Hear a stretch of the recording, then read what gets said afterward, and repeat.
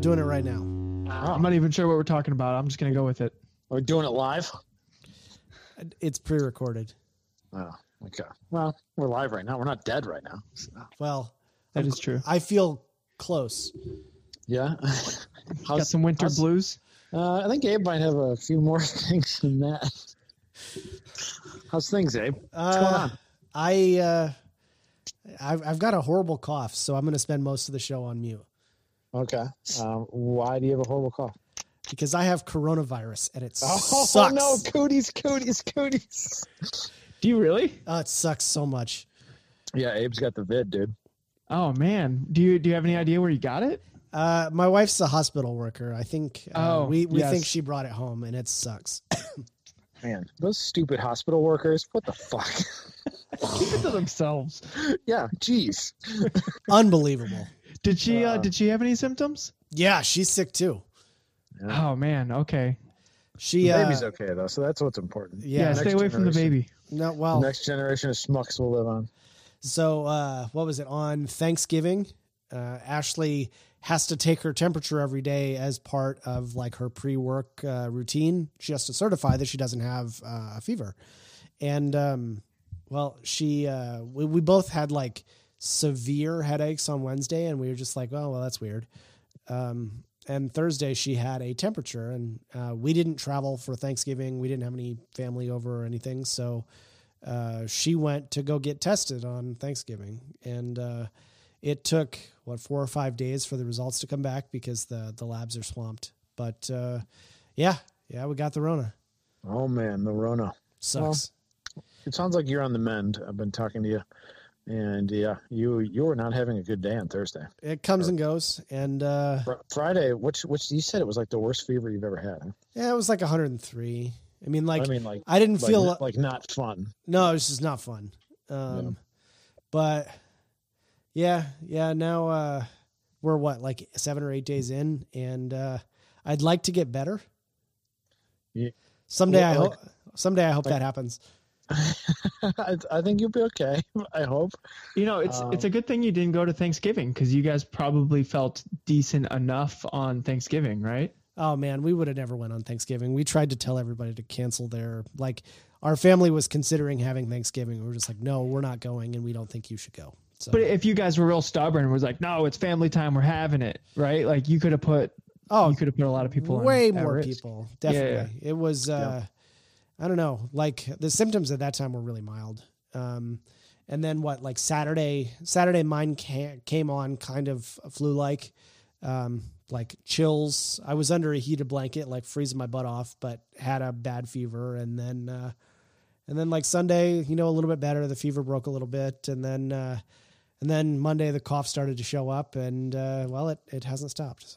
So you got a fever before the cough? Definitely, and I can't taste or smell. So my dad's buddy has it real bad right now, and another one of his buddies had it, got over it, and my dad was talking to that guy, and he said he just had a bad headache, a little bit of flu, so it wasn't too bad. But then he went to mow his lawn. And he dumped and he spilled gas all over his mower, and he was like, "Is this gas? I can't smell this." So that's like a strong smell to not be able to smell. Yeah, you can't. It's so crazy. It's weird. But I've had like extreme headaches every morning. I have to take like 2 or 4 Excedrin by lunchtime, and just to like survive. Hopefully those go away. That would be the symptom that would get me. Holy crap. I get bad headaches. I get bad headaches without a coronavirus, so I can't imagine what my coronavirus headaches would be like. Probably just about the same. Except I feel bad. Yeah. And I'm dangerous. And you're living on the edge. So we took the dogs and Sloan for a walk today in the new neighborhood, and there was a lady outside with her kids, and they were playing, and the little girl was probably like 18 months old or something, and we deliberately crossed to the other side of the street so that like they didn't get near us. And the lady, we're new to the neighborhood, and she was like, she kind of like stopped us a little bit to say hello and talk about, seeing the dogs. And Ashley was like, "Yeah, you can't see us. We have COVID." That's first impression, Abe. And the consistently, people's first response when you tell them, they're like, assuming that you are going to die. So they'll say, "Oh, I'm so sorry." Or they'll say, "Do you need anything?" Those are like the two consistent responses we've gotten. And those are actually pretty humane responses. Do you need anything is actually pretty nice. Cause like if you didn't have groceries or something and you're just like, man, if we just had some sugar, our lives would be way better. So, Abe's asking for like Basil Hayden's. yeah, but I don't know what you would do with that because you can't taste it. So yeah, just a K24 for his car. Yeah, I really need a TSX K24A2. Moss, maybe with a Hall Tech ECU. I don't know. When I told Moss I was getting sick, he was worried about me, and he was just like, "Do you have an O2 saturation meter? I want you to have one." And I was like, "No, I don't think that we do." And he's like, "Okay, it'll be at your house in like 3 days." So, what's an O2 saturation meter? It's that thingy you put on your finger that measures how much oxygen you have in your blood. Really? Yeah. It's actually pretty smart because when you start losing, when you start getting to the point where you're bad with your oxygen saturation, you're not in the proper mindset to make proper decisions anyways. So if you can just look at the thing and go, "Oh, number not good, I should get help," that's going to be a way easier decision than if you have to like evaluate how you feel. How sick you actually are. Yeah. Yeah. Interesting. I've never even heard of one of those things. It's the thing you put on your finger at the hospital. I don't know if you've ever been to a hospital. Not really. A hospital is a place where the sick people go to try and get better. Yeah, not like a place I've been a lot. Yeah, I like how you're explaining that to Adam like he's 4. Yeah. Well, I have been to the hospital like one time. I had a big old growth on my neck when I was like in 4th grade. Had to have that surgically removed, but I was awake. Do you remember that time you fell off a really tall ladder? You're like, "I don't need no hospital." I didn't go to a hospital. Probably should have. The ankle hurts me every day. But when I was 21, I thought I was having a heart attack, and it turns out I just forgot that I already drank a pre-workout supplement, so I did it again. Oh no! Jeez. Why are you doing pre-workout when you're 21? Because I was getting swole or something. I don't know. Yeah, man. That's what those kids do. On the line is Mr. DJ Alessandrini. I was just gonna say we never actually introduced Mr. DJ Alessandrini. What's happening, buddy? Oh, just got done sim racing and hopped over to the computer chair to talk to you guys.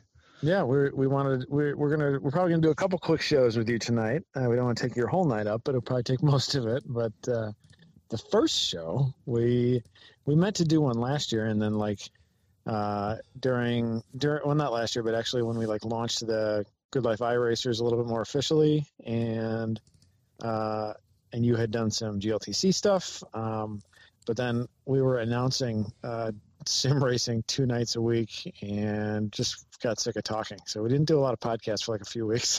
Yeah, that was a busy time because there was like a huge prestigious sim race like every night. So I was like on I was on like a broadcasted sim race trying to bring my best drive forward like every night. So I'd literally finish a race and then practice for the next night.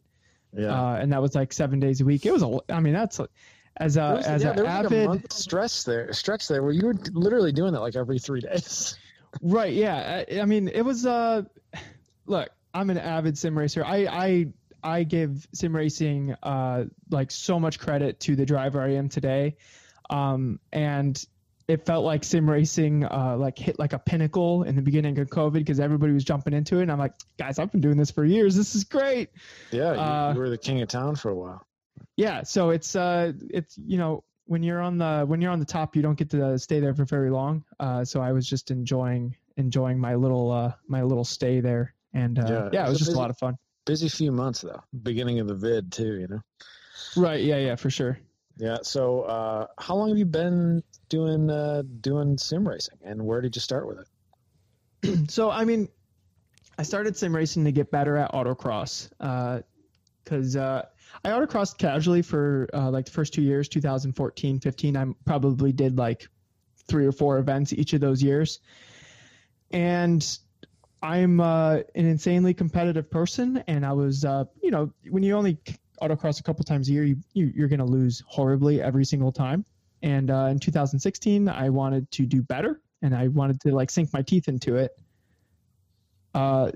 So I kind of went to every event I could in 2016. At the end of it, I made a lot of progress as a driver, And then it was the winter, and it felt awful sitting around the whole winter. And my buddy sent me a Black Friday deal on a wheel, and I bought that and clamped it to my desk. So the long answer is I've been sim racing since like the beginning of 2017-ish. Okay. What kind of wheel did you start with, and what program were you playing on? And so I was at first I was just chasing fellow autocrossers lap times in Assetto Corsa. We just had like a little Facebook group where somebody would post like a car track combo, and we would chase each other's times. And I remember at that time, like, I just couldn't believe how fast like Andrew Ramos was on Assetto Corsa. Like, he was just like a god. I'm like, oh man, he's like 3 seconds faster than me. I'm like, how is he even doing that?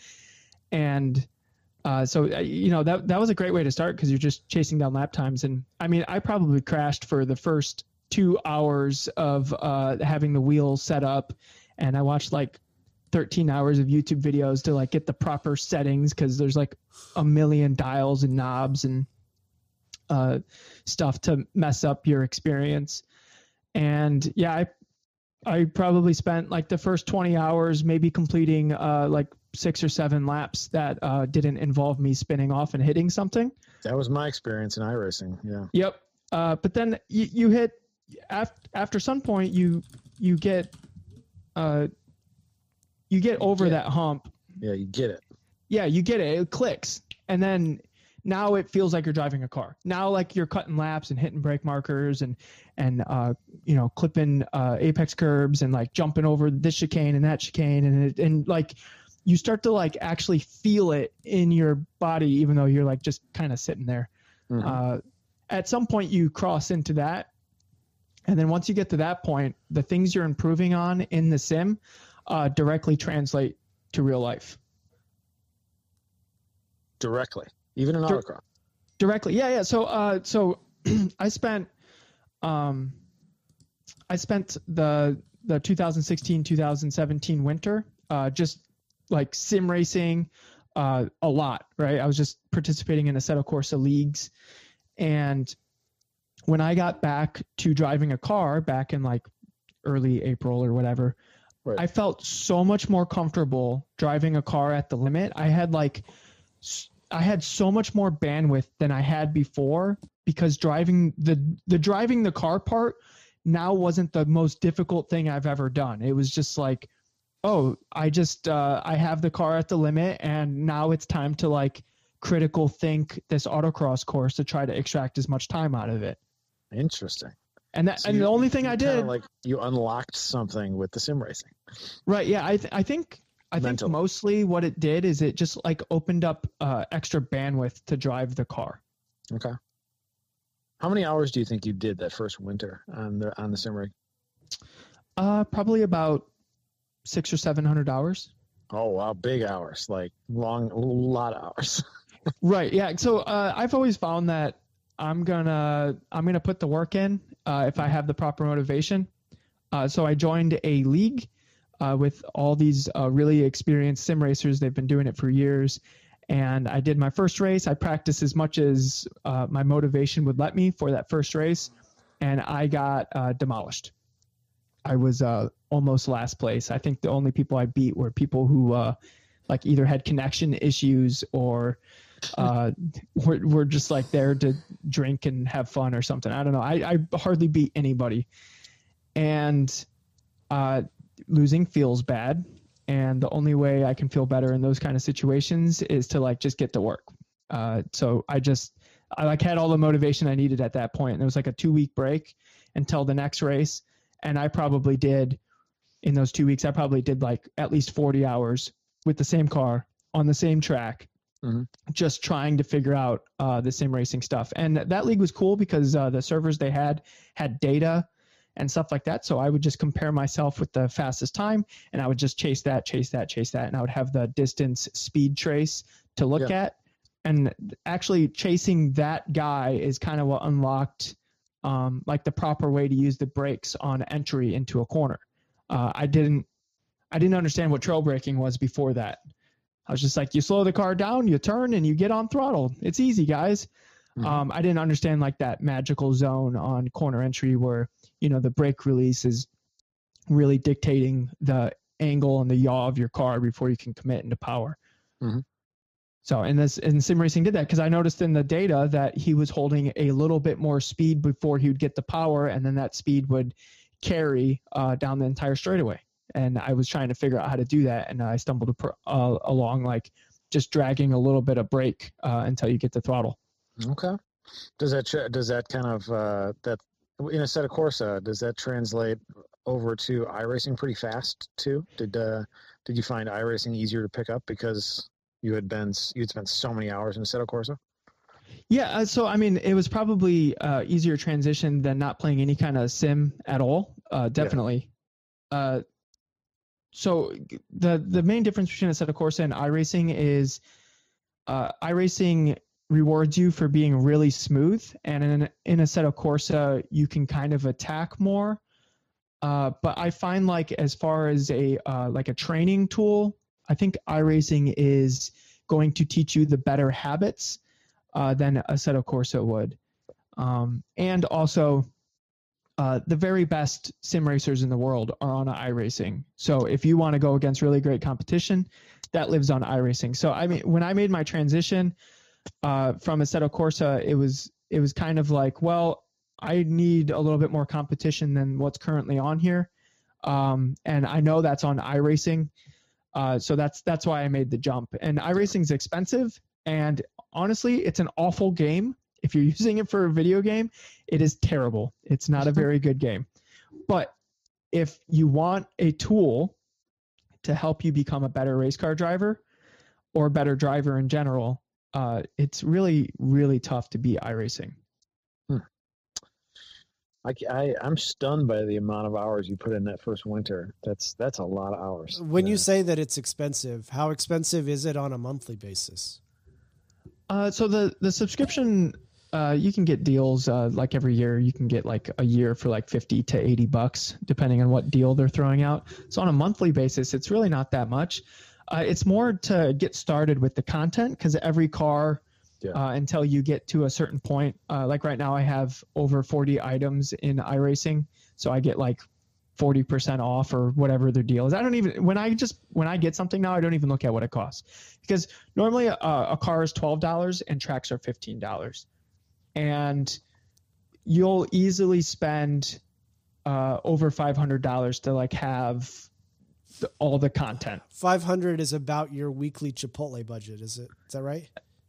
I do love myself some Chipotle, but no, I've cut back on the Chipotle because now I have a race car and I'm broke. That'll happen. That will happen. So as far as your first couple years doing sim racing, you weren't doing really anything on big tracks then. You were still heavy into autocrossing. And obviously most sim racing games and simulators are on tracks. Like you found that still added enough to your skill set to make you a really much more proficient autocrosser. Huh? Yeah, and I think it had a lot to do with the bandwidth thing with your head. Like, just when you take away, like when driving the car doesn't require as much of your immediate attention, it's just kind of a natural thing to you. Yeah. Now looking ahead and planning your attack and troubleshooting, like after a run you'd come back and go, okay, like, all right, let's fix two mistakes, because generally when when you're autocrossing at a high level, you do a run, you fix two mistakes, you do another run, you fix two mistakes, and then you go do your best run. And that's kind of how it is. So that first run needs to be really good.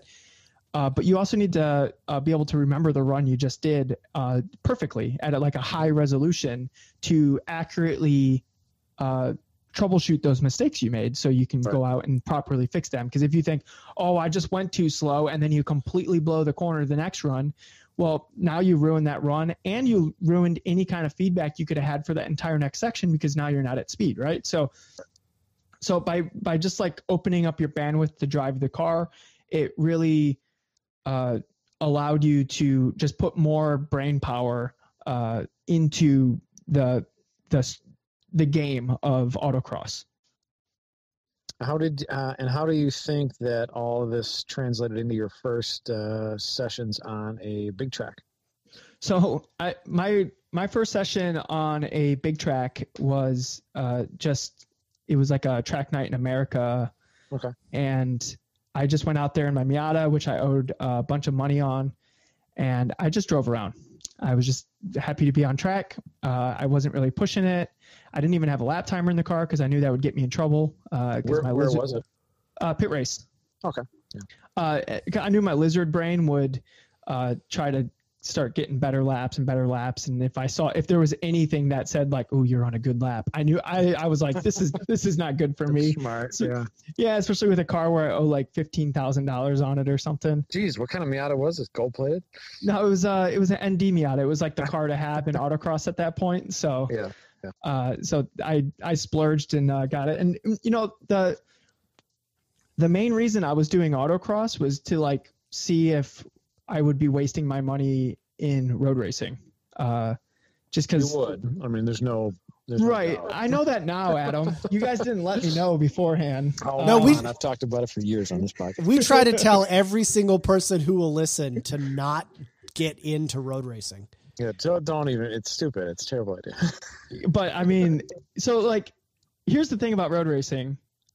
Is you live like you're poor for most of the month, so you can have those like 5 weekends of like absolute bliss and amazingness, and that's perfectly fine by me. Like those 5 weekends are those the ones where your car doesn't break and well, the car breaks every weekend. Okay. Most of the time I can fix it before we go back out. Except when transmissions blow up. Oh, it is a fickle one, isn't it, man? Ugh. Yeah. I mean, that's the first major failure I've had with the car. That's the first. We'll get into the car. We'll get into the car a little later. Okay. All right. We'll stay off that. All right. Back to sim racing. Where were we? I don't even remember. Well, with autocross, how far have you taken your autocross hobby, and where are you at with that? So I don't autocross as much as I'd like to anymore, just because it's like a time and money thing. It's like, I could go spend $200 to go autocrossing this weekend, but that's almost a Hoosier, so I'd rather just have almost a Hoosier than go autocrossing. So I autocross when I can. I'll hop in other people's cars and win like contingency this or that to like pay for it. Didn't do a whole lot of autocrossing this last year, just COVID and stuff. A lot of events were canceled.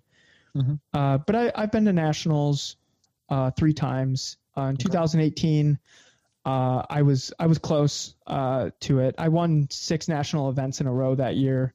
Yeah. And I was in my mind, I was the favorite going into the thing.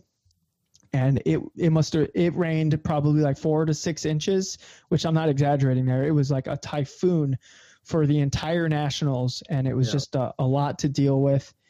On the second day, on the second run, so the second to last run, I was leading the class by a second. But it was drying conditions. So the only run that mattered was my last run. And I went out there and made a mistake and lost. So and that's just how it is. That's how cutthroat the competition is. You can't make a mistake. How close were you? I forget what position you finished in. I don't even remember. Maybe it was like 5th or 6th or something. There was like 70 cars in the class. You were in the trophies though. But. Yeah, I was in the trophy. I think I threw that trophy away. Honestly, I was there to win and it didn't happen, and I was so upset at myself just because the way I lost. I just made a really dumb, bad, like basically beginner mistake. I think the nerves got to me just knowing like, okay, here it is, my entire year right now. And I thought that like right as I left a line, which is like never a thing you want to do. So it was just a really bad autocross run. And I felt awful after that. And that kind of led to me getting a free race car. Yeah. So how did that happen? Nope. That's the other show. Oh, well, we can talk about it a little bit here. So from feeling bad, like I've said earlier in the show, the only way I know how to feel better is to get to work. And so I just like fell into sim racing harder than I ever have before. And I met up with like Derek Yarbrough and Eric Teal and all those guys in like this Facebook group that would just like do grid life but it wasn't called Grid Life. It was called like Track Midwest iRacers. Yeah. That's right. And I was just kind of sim racing with those guys, and it started kind of snowballing, and I made friends, and they were cool. And for some reason they thought I was cool. And then Derek linked me a car and said, "Hey, you should get this." And I basically like raised my hand for it. And then a bunch of Grid Life people kind of vouched for me, saying to Peter Lear, the guy who gave me the car, the most generous man in the universe, that I would be a good candidate for the car. And Peter ended up picking me for the car. Yeah, pretty wild And story. it came from sim racing, basically. If I wasn't sim racing, or I wouldn't have met the people I needed to meet. Think how much money you'd probably have and all the free time, and you'd probably be obsessing about something else though. You'd be like I wouldn't be as happy. Yeah, I'd still be doing something motorsports. Like, here's the thing: like after 2018, I knew that. I knew like the people I was beating and like the way I was driving and the way I was competing besides that last autocross run, I knew it was time to like, okay, I need to go road racing. Like I feel like I did the things I wanted to do in autocross, even though I didn't win. It just felt like, okay, like I feel like to myself, I proved the things I needed to prove. Right. I need to figure this out. So like the plan was like sell the Miata, like slim down all my expenses and like start saving for like 2 or 3 years to like buy a truck, a trailer, race car, like get everything I need. And then just like co-drive in autocross for like those 2 or 3 years and like, you know, keep sim racing and stuff like that. But Peter giving me the car basically accelerated that to instead of 2 or 3 years, like 3 months. Yeah. You were deep ended real fast there. Right. So comp school was my 3rd time on a racetrack. Yeah, you went to an SCCA comp school in at Summit Point, right? Yeah, and then Mid-Ohio, the first ever GLTC race, was my 4th time on a racetrack. Yeah, that's so wild. I can't believe you guys let me out there. You guys are nuts. Well, we had a program for it, and you did quite well. So, as far as autocross, I know we got a lot of listeners that dabble in it and do it. And people that spend their entire autocross career to like try to get as high up into the trophies as you got. Any advice for those people? Just diversify the ways you get better at driving. So kart, sim race, autocross as much as you can. Go do track days. Just anything you can do to like expand your bandwidth to just driving a thing at the limit. Right. Yeah, and then have people faster than you drive your car, and make sure you're in the passenger seat when they do it. I feel like all of my biggest light bulbs have happened when somebody was driving my car. Interesting. Even in autocross, huh? Yeah, even in autocross. Mostly in autocross. Yeah. Yeah. Yeah, that's a thing that people talk about in HPD world. You know, a big time, like ride with your instructor, all that kind of stuff. But I didn't even know that was, I've been to probably a half a dozen autocrosses ever in my life, and like 2/3 of the people don't want any passengers. So I'm glad that's still more of a thing, you know? Yeah. I mean, I've had Tom O'Gorman light up some light bulbs for me just in the racetrack world, because I didn't know how Hoosiers worked. So I threw him the keys, had the camera rolling because I didn't have a passenger seat in the car at the time. And he went out, and watching the video, I went, oh, wow, the tires are making noise. I was told they shouldn't make noise, probably from a slow person. And no, Hoosiers do talk a little bit. Yeah, they talk. And I was trying to stay out of the talk because I was told when you're doing it, like when they're talking, you're slower. So I took that and just ran with it and never like critically thought about that one piece of information. I never even thought about where I got that piece of information. I was just like, yep, that's a thing. Mm-hmm. And then Tom drove my car, and I could hear the tires, like the little whirl that they make when they're like perfectly at the limit, which now I know that. But honestly, just seeing that one thing was just like a light bulb. It's like, oh yeah, duh. And after like from that point forward, I was just like instantly faster because I knew what sound to hunt for to make, like for the tires to make, to know like, okay, this is the good spot. What you might have actually heard from somebody is like talking about how it's kind of standard in HPD world, like lower lower experienced drivers, it's like not recommended to drive on our compounds because they don't talk to you very much. Versus a street tire where you can like really hear the limit, like because it's so audible on most street tires. Yeah, gotcha. That makes a lot of sense. That's like a pretty common, like instructors usually are like, hey, don't take Hoosiers your first weekend. So I mean, I've actually never had an instructor in anything. Yeah, you just hop right in, man. Well, then, people can get to the same place a lot of different ways. You don't need to go through one ladder or the other. You found yourself there digitally and then proved it in the real world. So, right, yeah. Sim racing's most of the, like, I give that most of the credit. I feel like autocross taught me how to compete in a car, and then sim racing taught me how to race in a car. Yeah. Well, I'm glad you're in GLTC. Any advice for GLTC drivers? You have now won a race. You've won a top 10 shootout. Any advice to those of us chasing you? Man, don't say buy new Hoosiers because I can't hear that advice, man. I can hardly give that advice. At least 2 new front ones. You kind of need that, right? Yeah, I guess. I should buy new front ones. That's the perks of front wheel drive is that you don't need to buy 4 new ones. Not so much, yeah. Yeah, so I don't know. The advice could be so broad. I'm trying to narrow it down to like probably the most useful nugget of information. I guess your big advice of like seat time, digitally or in real life, like that kind of crosses over to everything. But yeah, it can't just be I'm driving though. A lot of people will drive and they won't like critically think about. I think it needs to be seat time with a goal. Right. So maybe that would be my advice is seat time with a goal. So like whether the goal is a lap time or it's 10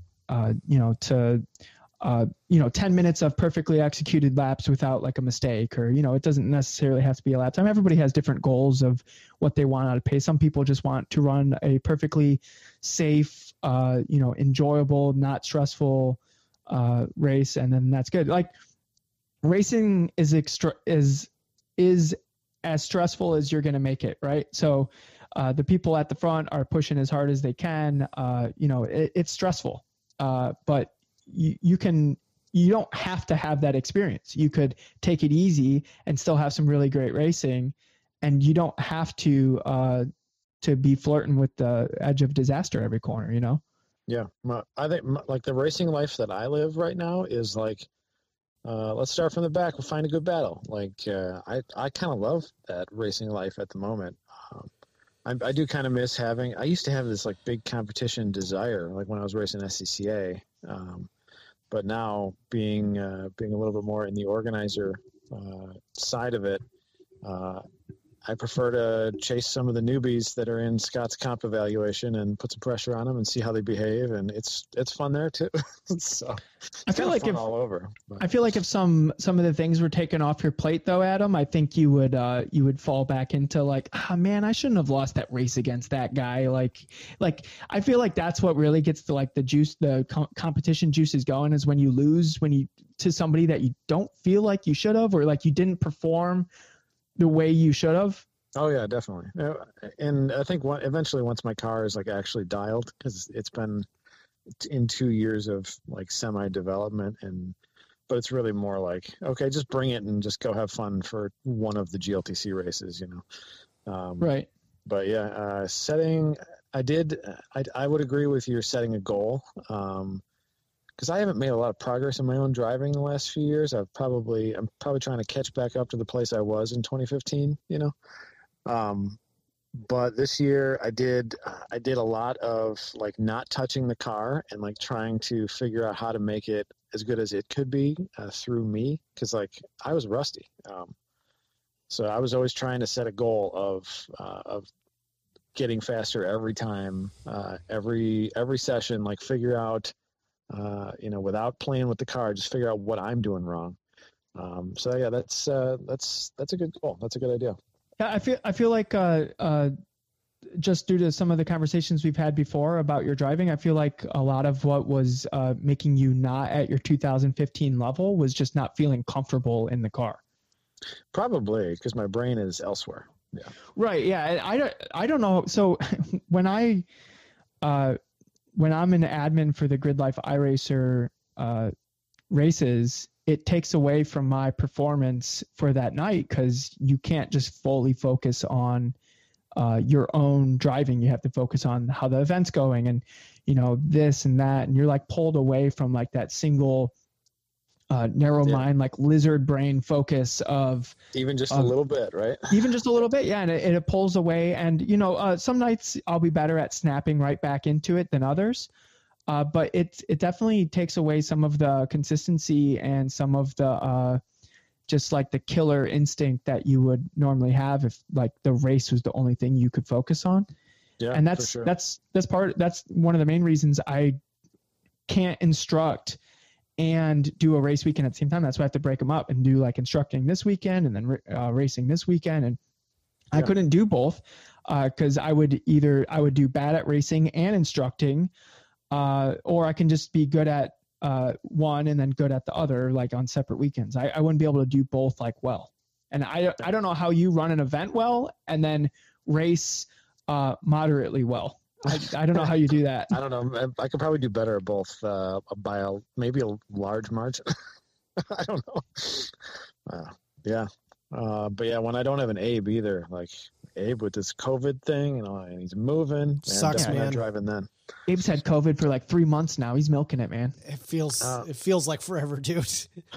Yeah, it kind of does. Well, he was having a baby. It wasn't COVID. He was having a baby, and then he was moving, so we didn't have him at all the events. And it was a weird year to have any kind of seat time. But I'm glad you're driving with us. You drove with us a few times this year. Had some real good success at Mid Ohio. Until it rained. It always rains at Mid Ohio. So. Yeah, well, I don't have rain tires, and Mid Ohio without rain tires is very tough. Yeah, quite challenging. It's challenging like when it's dry. It's really challenging when it's wet. The last question I have is sim racing gear. Any recommendations for people looking to buy stuff or looking to optimize what they have?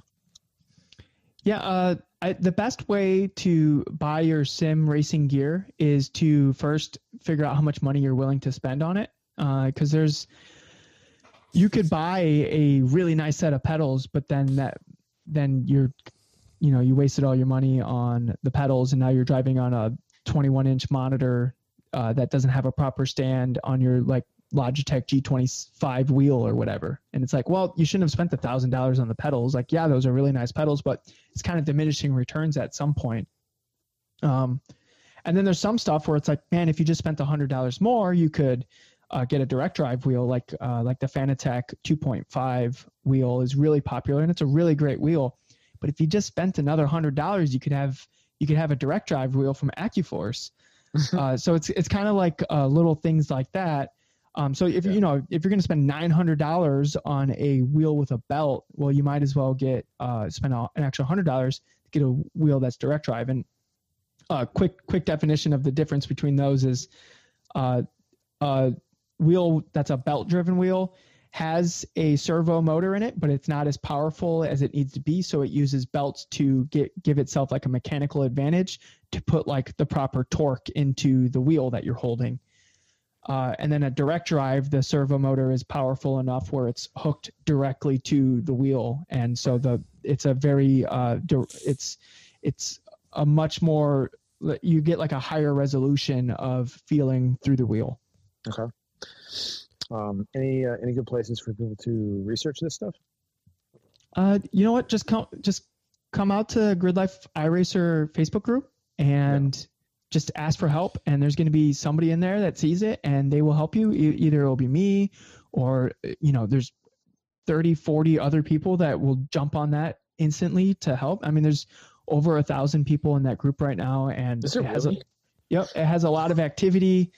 I think it's like 890 active members out of the 1,000 and some odd change of people in there. So like it's a really active group and just come in and be part of the discussion. DJ, if you, yeah, do you write words? do I write words? Yeah. Can you like write things? I'm imagining that a buyer's guide for TrackTune would be a really smart idea, and break it down into like a couple of different price points and say like, hey, if you're shopping for this much money, here's probably what you should get. Yeah, I could probably come up with something like that. But here's the thing that why it's difficult, and it's kind of like an individual thing, is because some people are starting from nothing. Like they're like, I have an iPad. That's the most computer thing I have. Right. So it's like, oh crap. So we need to spend like, depending on what your budget, let's say your budget is $2,000 and you're like, I have nothing. So now out of the $2,000, we need to get you a computer. We need to get you a monitor or like a TV or something to sim race and operate the computer on. We need to get you a wheel, pedals, maybe a shifter. Is that important to you? Like some kind of rig maybe? Or yeah, like we need something to attach that stuff to, but like, are you handy with wood? Can you like make it from Home Depot? Like there's plans all over the internet and how to make stuff. Like, are you handy? You're not handy. Okay. All right. Well, here's a $300 rig. Can you like can you find a seat on Craigslist? Okay. Then you might need the $450 rig with the seat on it. Like it's very, I feel like so many ways to skin. Yeah. There's too much stuff out there, and a lot of it's noise. That's why like, I feel like the best way to get into sim racing is literally just to reach out to people who know it, because they've already weeded through all the noise. I feel like I'll talk about like best bang for the buck price range, which I think is about $2,500 to $3,000. And the reason why I say that's best bang for the buck is I feel like that's the amount of money you spend where you have a decent computer and the sim equipment you're on is good enough to not feel like a toy and it starts to feel like a car. Okay. So just you'll spend like $600-$700 on a computer. I would suggest getting a used graphics card, just because it's not like they wear out. As long as the fans spin and the ports work, it's going to be fine. And because of cryptocurrency mining, there's a million out there for cheap, and they're really good graphics cards. So that's how I would suggest you build the computer. Oh, and then totally don't pay for Windows, because that's an extra $100 that could go to the computer. I mean, eventually pay for Windows. Come on, guys, we're not thieves out here. And so now we have about $2,300 left for the rig. You'll want to get something that's like a stiff rig. So like you could go to like SimLab and get something like that. I have a 4-play racing rig. It's about like $500. So now we're at $1,700. Good pedals are like a necessity. I think that's more important than the wheel. So you're going to go with, I think the best bang for the buck pedals is the Fanatec Club Sport V3s. And then to the wheel, you can either get like a CSL wheel from Fanatec, or maybe one of the fancier Thrustmaster wheels. If you can splurge like an extra $400, I would go to like the AccuForce direct drive wheel. So now we're like in the last couple $100. And then at that point I would get like a VR headset or something like that, because the VR really makes it feel like you're sitting in the car. Now, if you get motion sick just riding around in the car with somebody else driving, you might have some trouble with VR, but you will acclimate to it eventually. Just you might have to give yourself a little time to get used to it. When I first started, it took me about a week where I wouldn't get motion sick if like I was driving the car slow, or if I got like in a wreck or something. You like feel it in your stomach. It feels like somebody punches you in the stomach when you get like a weird VR like feeling like, oh man, my eyes are playing tricks on me. I should be moving, but my body's not feeling it's moving, but my eyes are tricked to think I'm moving. And then it's like you feel bad. You got to go lay down. It took me about a week, which I'd say is probably on the long end to get used to it. Now I can do like barrel rolls in cars and like look all around, and I don't get sick at all. I've had buddies and my fiance actually just threw the headset on and she didn't feel sick at all. Right. So it's kind of like it's everybody's going to be different when it comes to that. Now, if you can't get used to that at all, You could do like a widescreen, like an ultra wide monitor in front of your wheel, and you'd bring that monitor as close to the wheel as possible. Use an FOV calculator, set it all up. Again, like if you just come over to Grid Life iRacers and just post like, hey, I'm new to this stuff and I really want to come party with you guys, somebody's going to help you. Yeah, and many nights a week, you guys are screwing around, hosting lobbies, having a good time. So, it's a great thing to do in the off season for sure. Yeah, I found that I just couldn't put enough time into it. And I had bought way too cheap of a pedal and wheel setup. I couldn't put 600 hours into it the first year. But I also was, But were you just running laps by yourself? Yeah. I never felt comfortable with it enough to even race. But I realistically probably only put 3 or 4 hours into it. And that's all I had in like one winter. I don't have any free time. Gotcha. Yeah. So if you had free time, you would have to, then ask yourself like, well, what's going to motivate me to do this as much as I need to, which might be just chasing some lap times.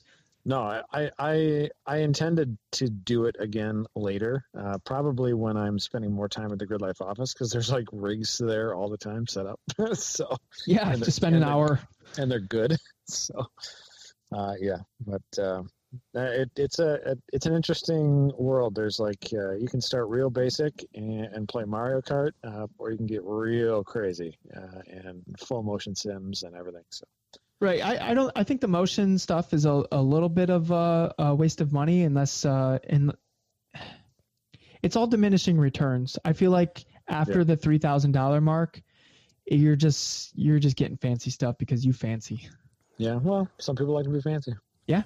Some people are really good at being fancy. All right. What was the Facebook group again for those looking to join? Grid Life iRacers. Grid Life iRacers. Never heard of it. Well, I'm happy that you are part of our Grid Life family, but it's been fun having you around for a few years. So, and with that, I think we will say thank you to partners and Patreon people. And Abe, we got any partners to say thank you to? We gotta thank Apex Pro. They had some really big news today. They secured an angel investor and some round of seed funding, which is super cool. And also their patent for the lighting system and the feedback system was just recently granted. So that's like pretty big week for them. Good. That's awesome to hear. And we got a Patreon show coming up with DJ. So we want to make sure to give all those Patreon people some extra love. We're doing a new show format, just like a quick bangers, and DJ is going to be the first one. So if you this format's going to be called what? The lunch breakdown. The lunch breakdown. Because you can listen to it on your lunch break, or we can do it on our lunch break. We'll talk about cars. We're gonna talk about why you chose your car, all the details and the specs, and detriments, and what you hate and what you love, and all that jazz. So, we'd love to talk to a bunch of obviously our Patreon subscribers, and also anybody and everybody. We'll probably pop some of them there, pop some of them out as regular podcasts, and we appreciate everybody listening, and thanks for your earlobes and for putting up with our mediocrity. Thanks, DJ. Yeah, thanks. Teaser for the Patreon episode. I hate rear hubs. Yeah, you do. Slip Angle was created by Austin Cabot and Adam Jabay, co-hosted by Derek Yarbrough, and production by Abram Schmucker, who mixes all of our terrible audio. If you like the show, please rate us and review us on iTunes, and come and find us in the pits at Grid Life to say hello.